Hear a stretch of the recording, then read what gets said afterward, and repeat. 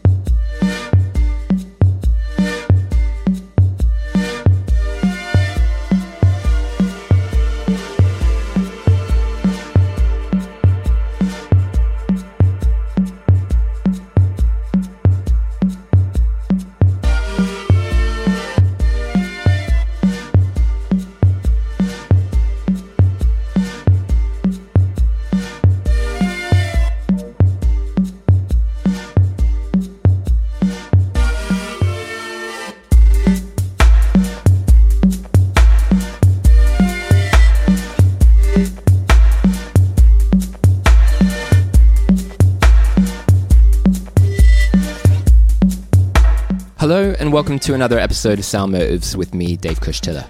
Now this is episode 3, but if you're not familiar with the show already, in each episode I interview a musician that I'm a fan of, and I try to uncover what has influenced and inspired them in the way they make music, exploring both their approaches to creativity and the challenges involved in doing just that for a living.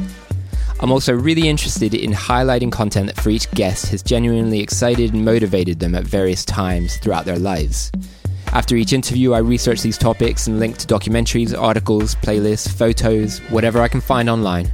So whilst listening, if any of these sound sources are of interest, you can find out more about them on the Sound Motives website.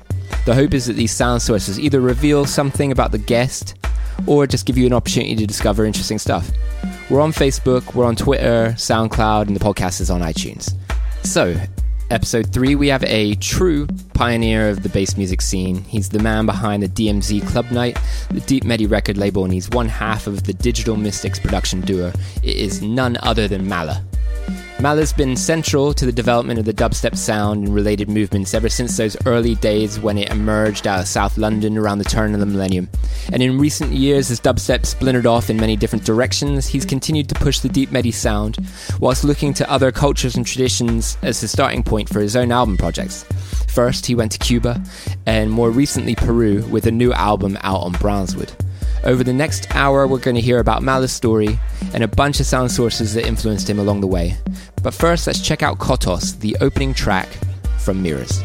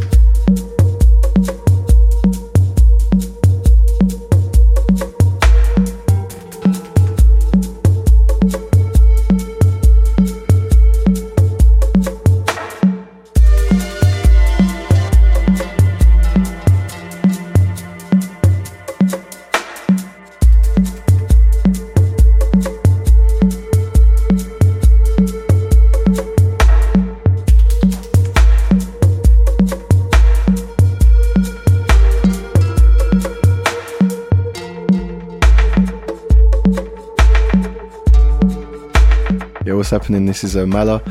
I am a producer, DJ, label owner, promoter. I grew up in a place called Norwood, which is SE25 is the postcode.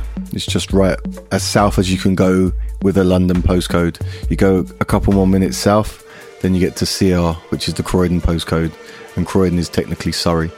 Growing up, I always wanted to play football. I played football for many years. From as long as I can remember, my dad was a manager of a football team, so I used to play for the football team.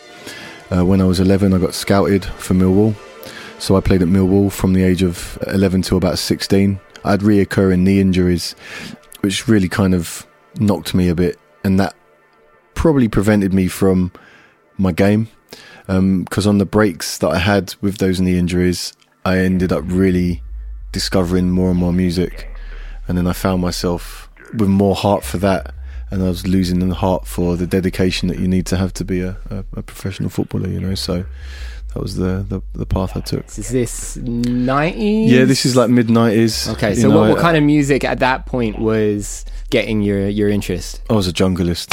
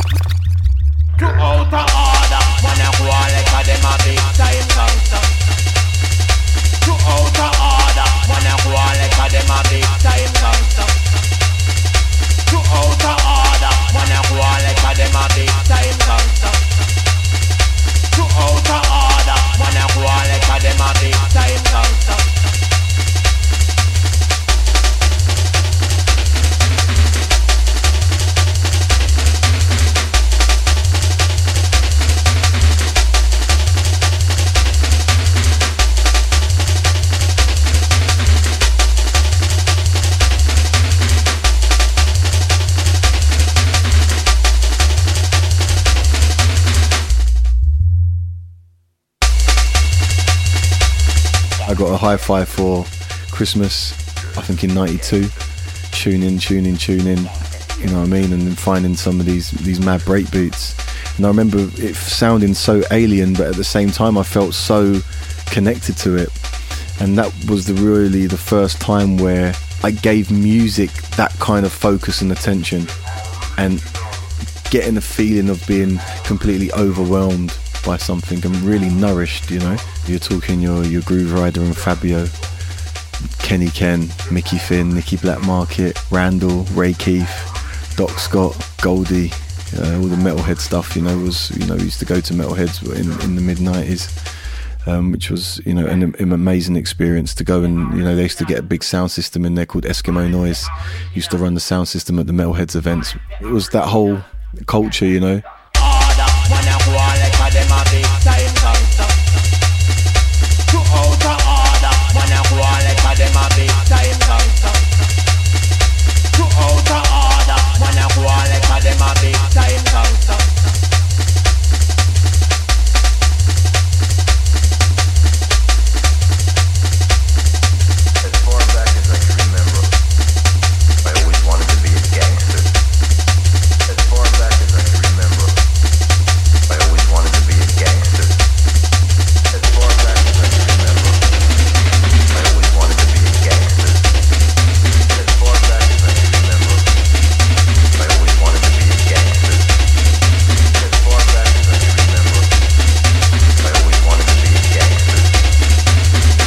That was the in. Right. But as you know, and as you can hear from those early hardcore and jungle records, they have the old roots and reggae. They had the hip hop. One day some of the kids from the neighborhood carried my mother's groceries all the way home. You know why? It was out of respect. I want to get high, so high. I want to get high, so high. They had the jazz. They had elements of everything. Do you get what I'm saying? Of acid and you know, because a lot of those DJs were playing kind of house. Yeah. You know what I'm saying? Yeah. So jungle really opened up a world of music to me, and I was never one to try to just limit or confine myself to one thing, even though we were diehard junglists. Right. For a period of time, I always knew that jungle was made up of so many influences from all over the place. So as I got older, you know, you would discover more things through a sample, and you would go and research, okay, that sample's from a 70s track, or a track in the 60s, or it's from a roots record, or, you know. So for me, it was endless discovery, as it still is today, of just discovering and exploring frequencies and sounds. And definitely when it comes to making music, I was drawing from all of those influences, because when we started, when I say we, it was always me, Koki and Lothar and Pokes that were always, we kind of started making music together as well. Me, Koki and Pokes, we went to the same school. Lothar went to a different school. But yeah, we laugh about it now, because in class, listening to our Desert Storm tape pack, you know what I mean, with the headphone going up the sleeve of the blazer, you know what I mean. And it was difficult for me, you know, because I'm totally deaf in my left ear and I'm right-handed. So for me, it was kind of, you know what I mean, it was like it was a real commitment. It was all or nothing. Logistics. Yeah, it was difficult. But you know, when we were doing that and we'd be MCing, making up our lyrics and stuff, I remember kids in the class taking the piss. Oh, look at you, man. You, man, think you're playing at World Dance. You, man, think you're playing at a rave. And, you know, it's kind of, me and Pokes always laugh about it, you know. Because funnily enough, I haven't seen many of my old school people from school out, but it'd be funny if they were to know what we kind of achieved. Yeah. You know? Not to say we told you so, but you know, from back then we was of a mindset that we love this thing and we were doing it, and we were kind of almost dreaming and striving for it without really knowing, because when you're 13, 14, 15 years old, as I say, I was playing football, but you're never really thinking that you're gonna any of this is gonna happen, you know.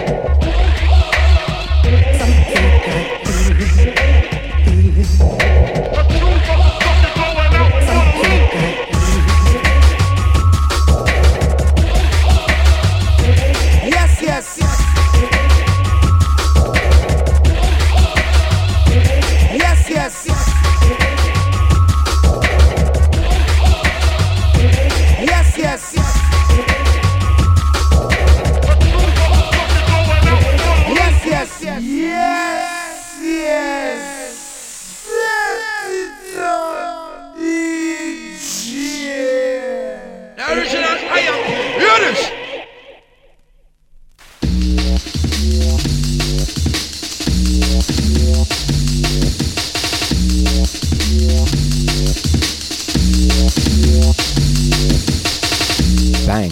Nice little jungle rinse out courtesy of my guest on Sound Motors, Mala. In the background it is Simple Things by Shy FX from 1995, and before that Gunsmoke and Shy FX Original Gangster from 1994. Now, I've chosen Jungle as the first sound source from this episode, and there are some killer documentaries that cover that period over on the Sound Motors website. There's VHS footage from the Blue Note Metalheads era, a recent Dazed and Confused documentary on Jungle, as well as a classic BBC documentary on LTJ Bookham that I remember watching way back in my teens. Now, getting back to Mala, despite this early jungle obsession that he had, by his late teens, Mala was getting booked for raves in the emerging UK garage scene. And for a brief period, he was actually signed to a major label as a garage MC, although unfortunately that came to a premature end before Mala was even in his 20s. I bring that up now because it comes up later, but next I want to skip forward to a key period a few years later, to when dubstep was in its infancy, to hear Mala's perspective on how the sound emerged, and how his own sound came about from that. But first, Mala's influence both in and beyond the dubstep scene is considerable, and to evidence this, let's check out James Blake's harmony mix of Changes, and then the original by Mala from 2007.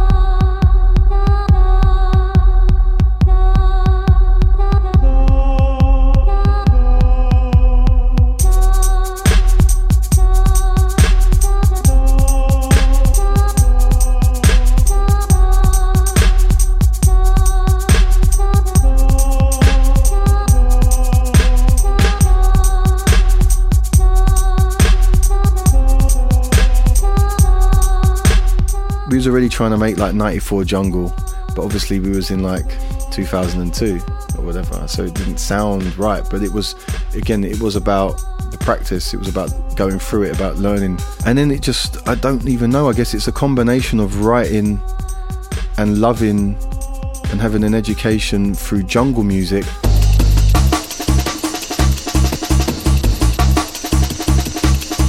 And being involved in the garage scene as deeply as I was, there was kind of like this cross point where the tempo was a bit faster than the garage but slower than jungle drum and bass, and obviously the kind of the dub bass lines that you could find in the B-side of the garage tracks as well as in the jungle track.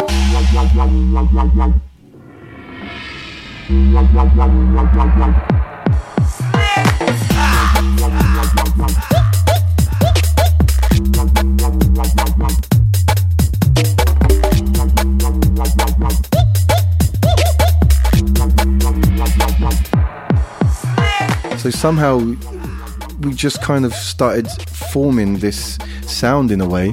So and then when I went to Big Apple Records in Croydon and linked up with people like Hatcher and that and played him this music, Hatcher was like, I can play that, because Hatcher was playing all of the B-sides of garage tracks, and Forward had already started at that time, and there was a little movement that was happening there.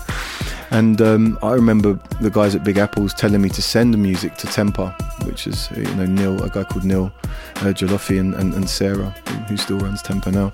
They were so I remember sending them, but they never gave no feedback at that time. And then it was Arthur from Artwork, from Magnetic Man, who was also at Big Apple Records. It was really him and John at Big Apple Records and Hatcher that was like, you know what, we're just going to press this up and see what happens. And they really had the belief and took the risk in what me and Koki was doing. And that was where we released our first Digital Mystics 12 on Big Apple Records.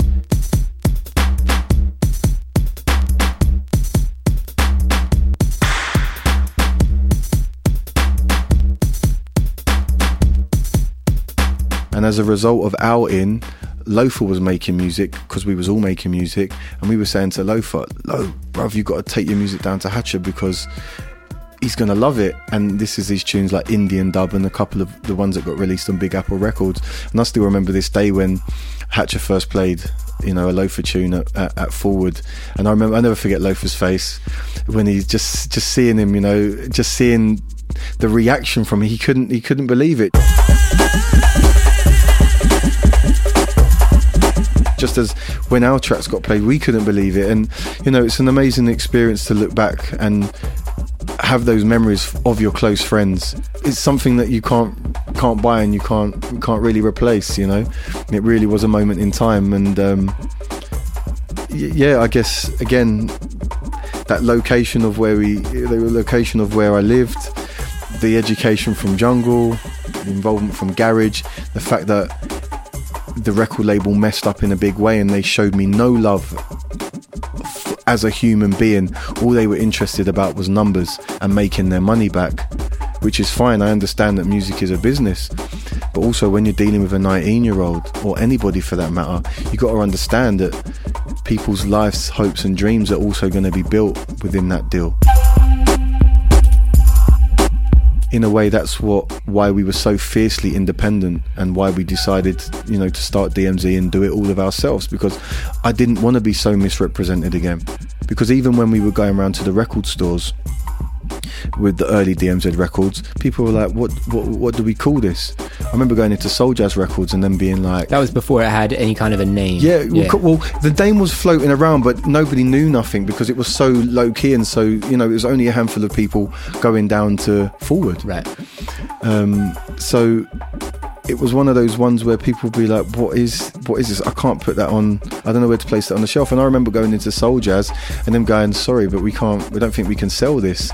And it's funny because by DMZ4 I remember going up to Soul Jazz, them taking a box, and by the time that I got home from Soho back down to Norwood, I had a phone call saying we've just sold out of the box, can you come back and bring us another box? And that was DMZ 004. It was Koki's release, the orange centre artwork, Mood Dub and Officer. I remember that being like, okay, something's happening here.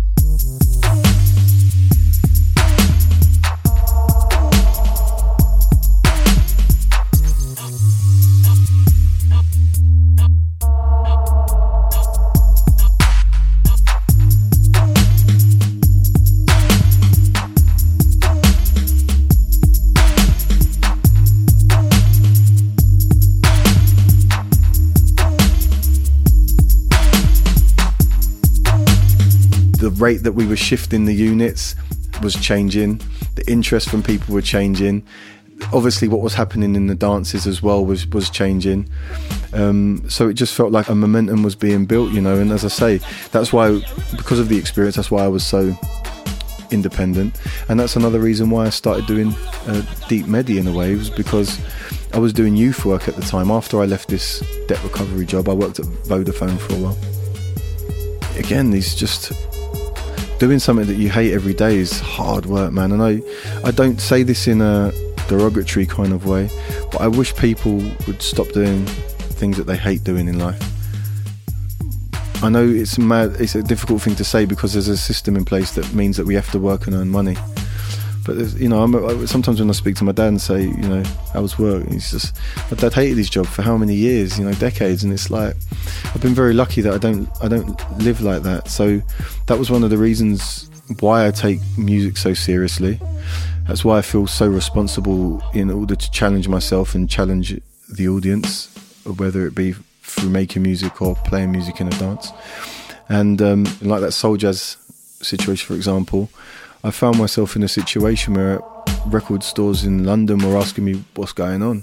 And it felt like a real opportunity to try and provide a platform for people to maybe help them get out of their 9-to-5s. For me, it just felt like that was what was supposed to be. It wasn't pre-planned.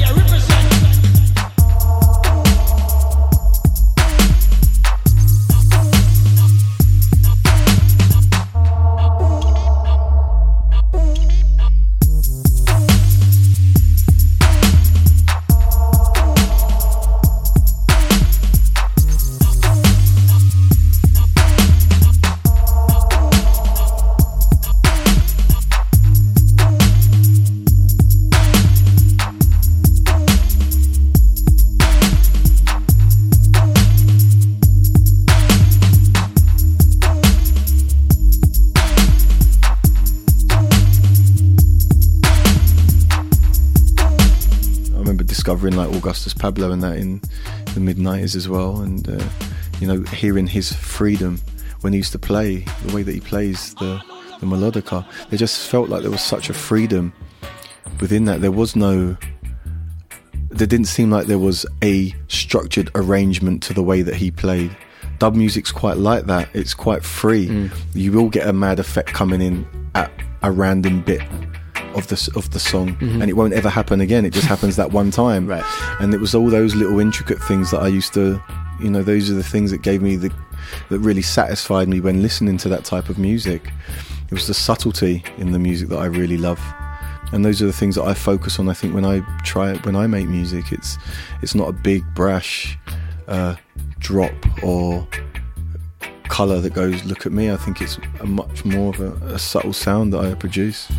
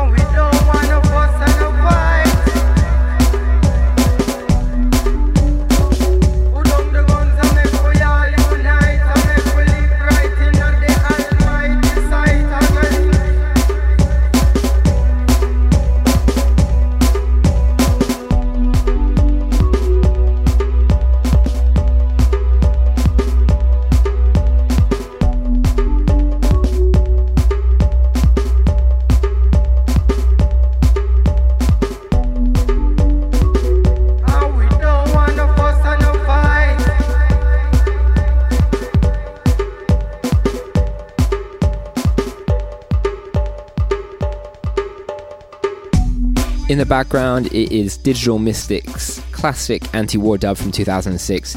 And before that, you heard a track from the second sound source from this episode, the legendary melodica and reggae dub producer Augustus Pablo. Now, there's some amazing footage of him filmed back sometime in the 1970s, which is definitely worth checking out. So have a look on the Sound Motors website. The track you heard from Augustus was Frozen Dub, taken from the King Tubby's Meets Rockers Uptown album. But there's so much quality stuff from him, it's really worth digging a little bit deeper. Now, before that, you heard a bunch of key dubstep tracks that shaped Mala's experience of that movement. It was Koki, Mood Dub, Lofa, Indian Dub, and Pathways by Digital Mystics. So we've heard about Jungle and the emergence of that 140 BPM dubstep sound.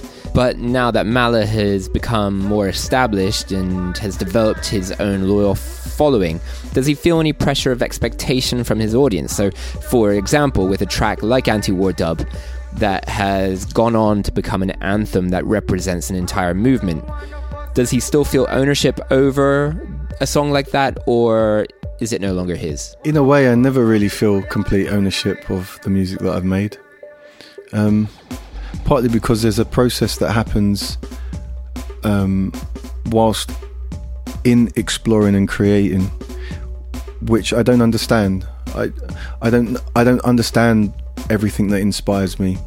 I don't understand some of the dreams and the imaginations that I have when listening to music. A lot of the time I couldn't tell you why I'm putting those two sounds together at that moment in time. Maybe when I look back on it, I can look at it from a scientific point of view and go, of course I chose those two sounds because they relate in a certain way. But I've never felt like the music was mine to own, for the reasons I've just explained. And so actually, you mentioned like a song like Anti-War Dub, I actually listening to it now with a different kind of enjoyment because I'm so detached from it, because it happened so long ago. That track in a way is maybe slightly different in some respects, because it's a track that still gets requested a lot today when I'm playing. It's a track that I don't play every set, but I play a good portion of my sets over the last decade, and that's again because some people will moan, but oh man, still playing Anti-War Dub, man made that what 7 years ago, 10 years ago. But you're forgetting that I'm not playing to people my age. I play to people that are 18, 19, 20. I'm usually the oldest one in the dance when I'm playing these days. So a lot of the youngsters that are coming out for the first time to hear this music, they've only heard that on YouTube or wherever they've some radio rip somewhere. So it's nice to be at this stage in my career and have my bag as deep as it is, to be able to draw from old tracks as well as, again, play new tracks. If I was just playing the same old song week in, week out, I'm sure I wouldn't be doing what I'm doing now.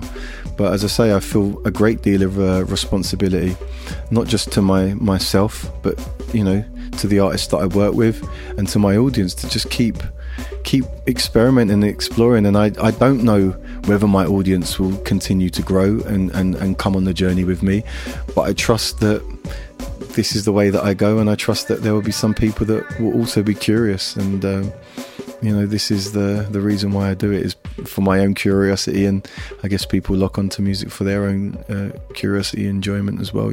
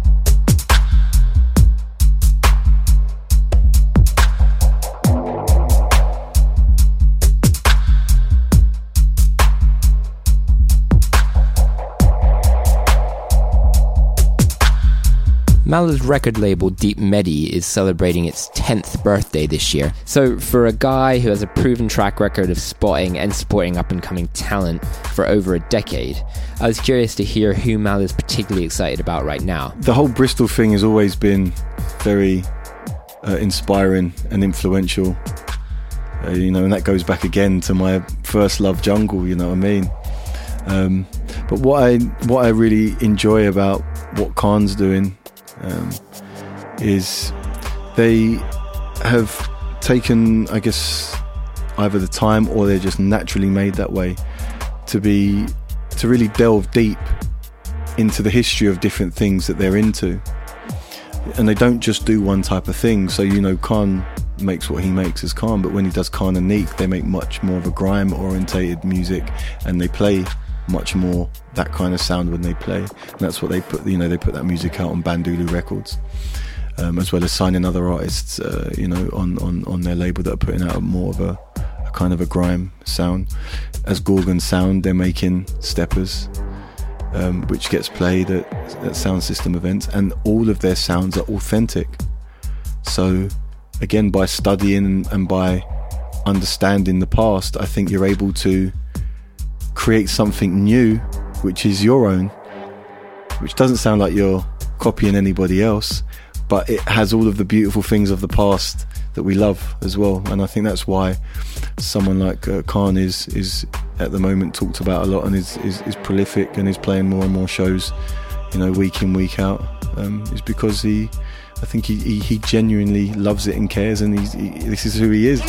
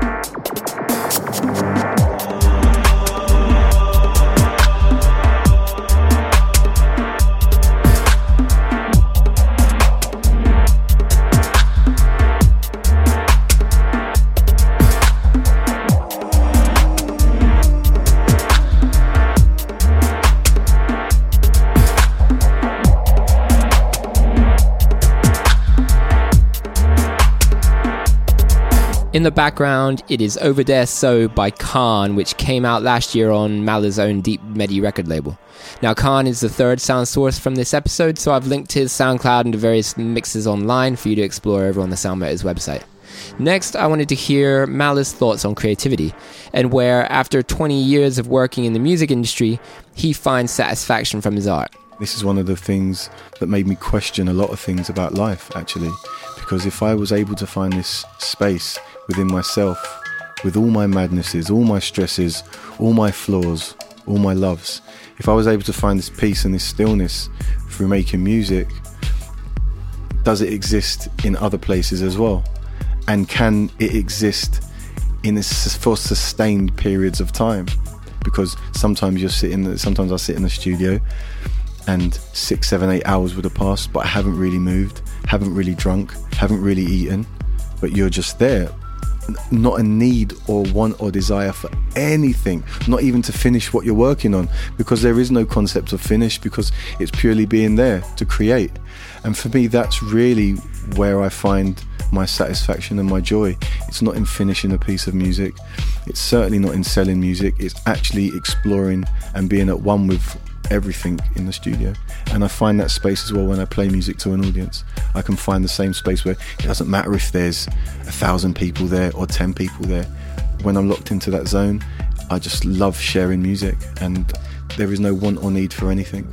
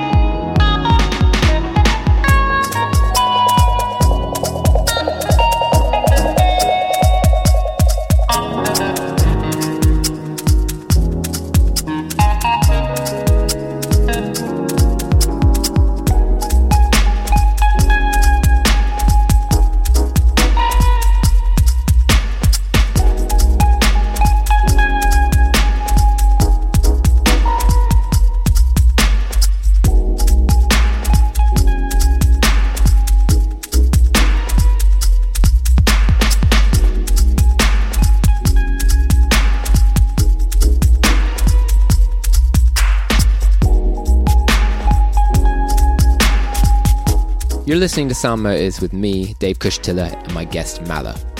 We just heard about creativity, but what role, if any, does spirituality play in that process? Mary Ann Hobbs once told me a story, and she said a listener called her up to thank her because the listener was apparently driving down the motorway ready to finish themselves because they'd had enough. And she played anti-war dub. And apparently the person pulled over to the side of the road, took a minute, you know what I mean?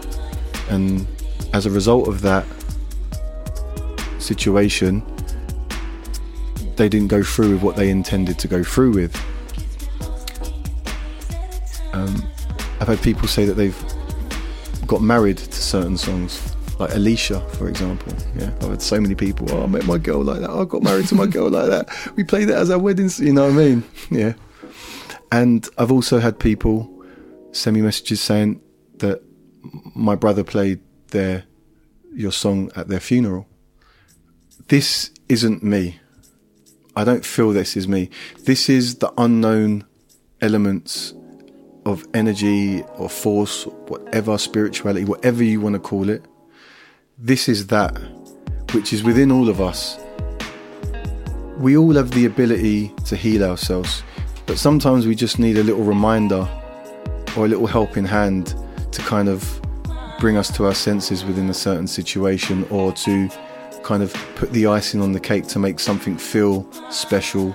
And we do that with music sometimes, you know what I mean? The amount of times that you will listen to a piece of music that can cheer you up or bring you out of a mad situation.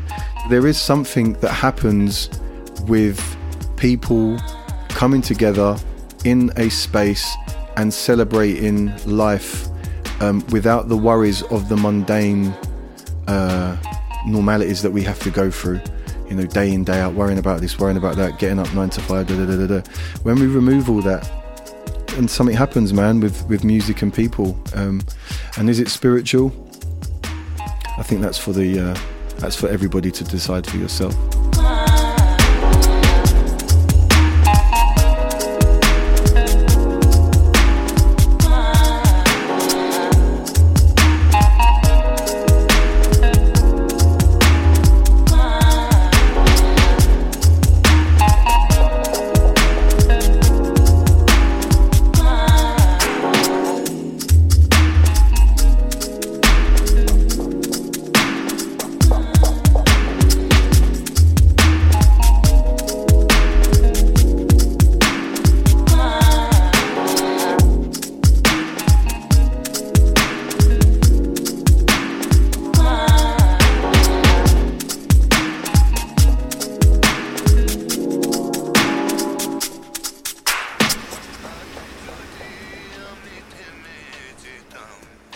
শেষ বিকেলের মতো অস্ত যেতাম অসীম রাতের শেষে শয়নে সূর্যের সাথে আমি ঘুমিয়ে যেতাম সূর্যের সাথে আমি ঘুমিয়ে যেতাম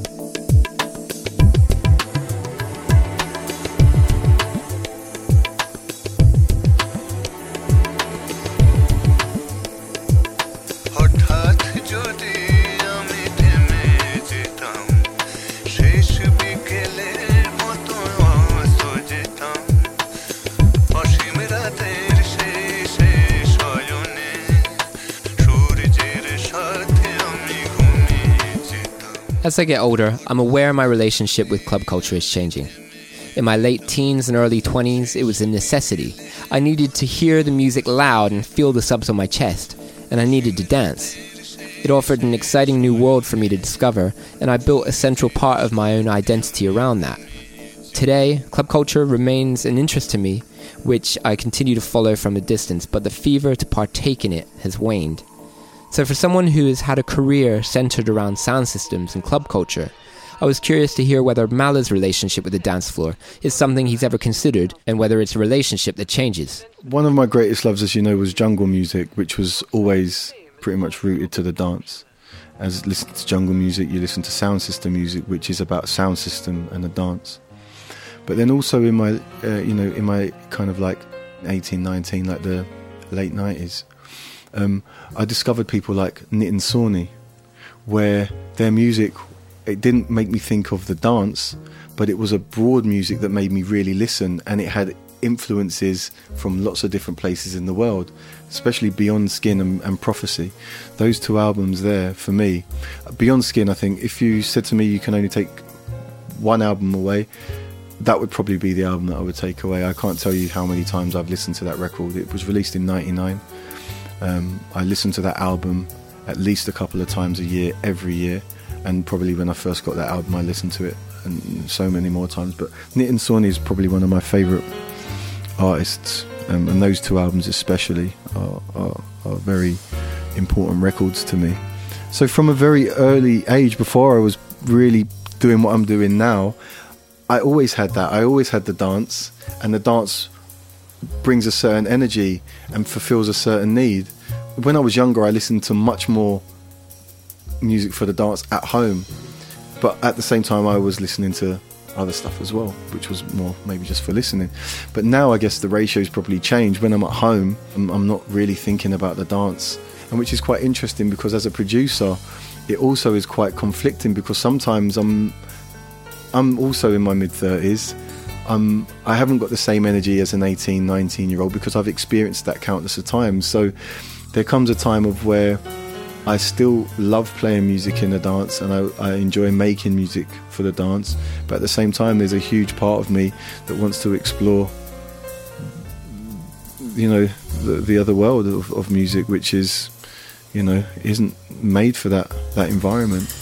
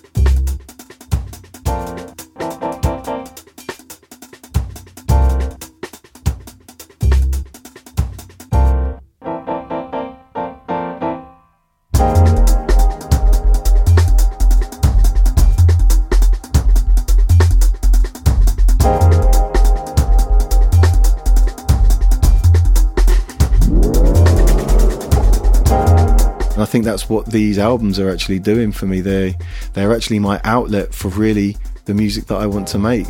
I've made so many records that are for dubplate, you know, and it's funny because it's almost, you know, from an audience's point of view, you will never, you know, that's why you never worry about trying to please people, because there'll be some people that go, oh, man ain't making no more tunes for the dance, you know what I mean? Man's just going off on these cultural adventures and making, what's this Cuba thing, what's this Peru thing? But, you know, at the same time, I've always been about representing myself, honestly, openly, when it comes to music.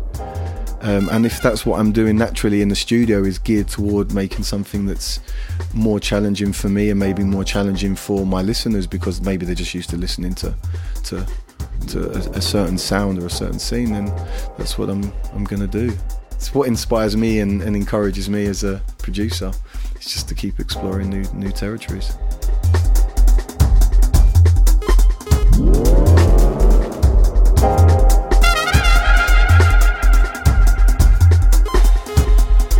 You're listening to Calle F from Mala's first album project built around the music of a foreign land. It is, of course, Mala in Cuba from 2012. And before that, it was Nitin Sawhney with the tracks Tides and Sunset. I chose Nitin Sawhney as another sound source for Mala, so check the Sound Motors website to learn more about him. He's a phenomenal musician. Over the last hour, we've looked at the role of the dance floor, spirituality and creativity, as well as the influences on Mala, right back through dubstep, garage to jungle. But looking to the future, is it a time for optimism? You see those guys like Goldie, for example, last year did his orchestral Timeless album at Royal Festival Hall, celebrating 20 years of the album. And, you know, to see him still going out, still killing it the way that he does now, and still taking on new adaptations and new ways of presenting music to people, for me is really inspiring, because I almost feel like I'm at that halfway point. You know what I mean? I'm a good 10, 11 years in. I'm actually, for my music career, I started playing music in clubs in 94, 95. So it's actually longer in terms of my career, but in terms of this production thing that I've been on, this Digital Mystics Mala thing, has been, you know, it feels like the 10-year mark. We did DMZ 10 last year, and for me it really felt like a line had been drawn where everything in the past will always be relevant and it has its time and place, but what's happening right now is very inspiring. There's a lot of new music being made, like seeing people like Goldie doing their thing, but then at the same time seeing what's happening with people like Stormzy, also from Croydon. Yeah.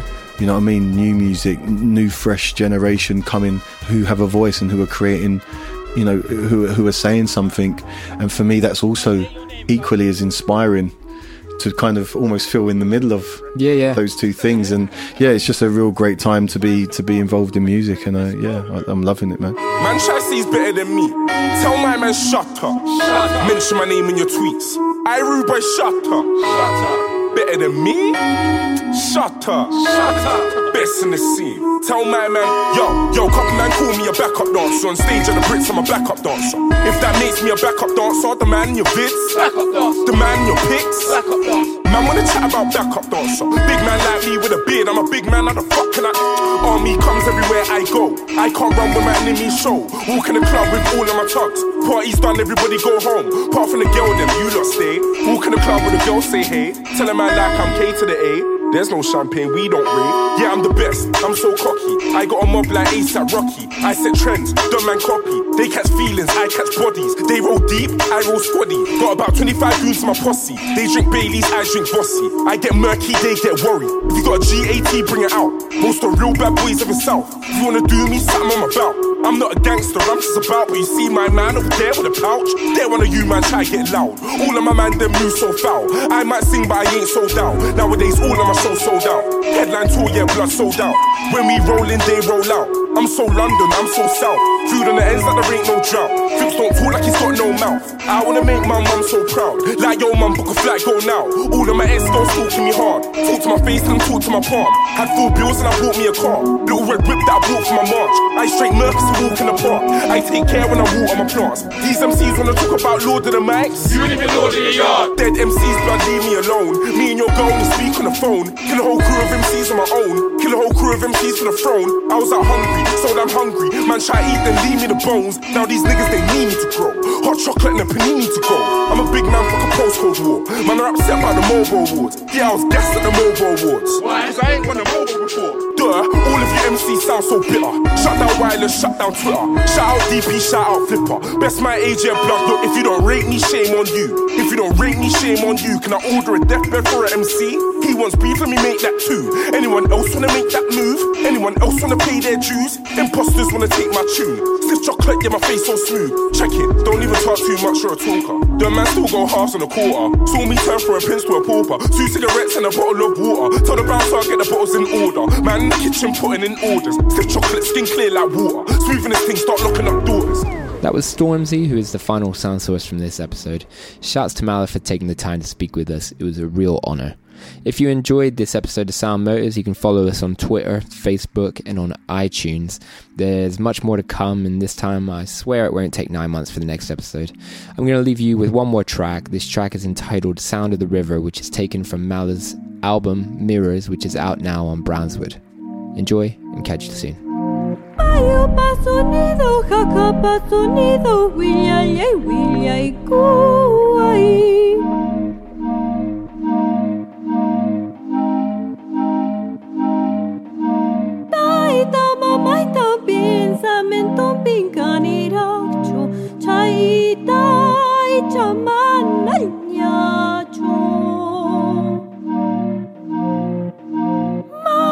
Puninyam kanju nepting kakamsi kamino.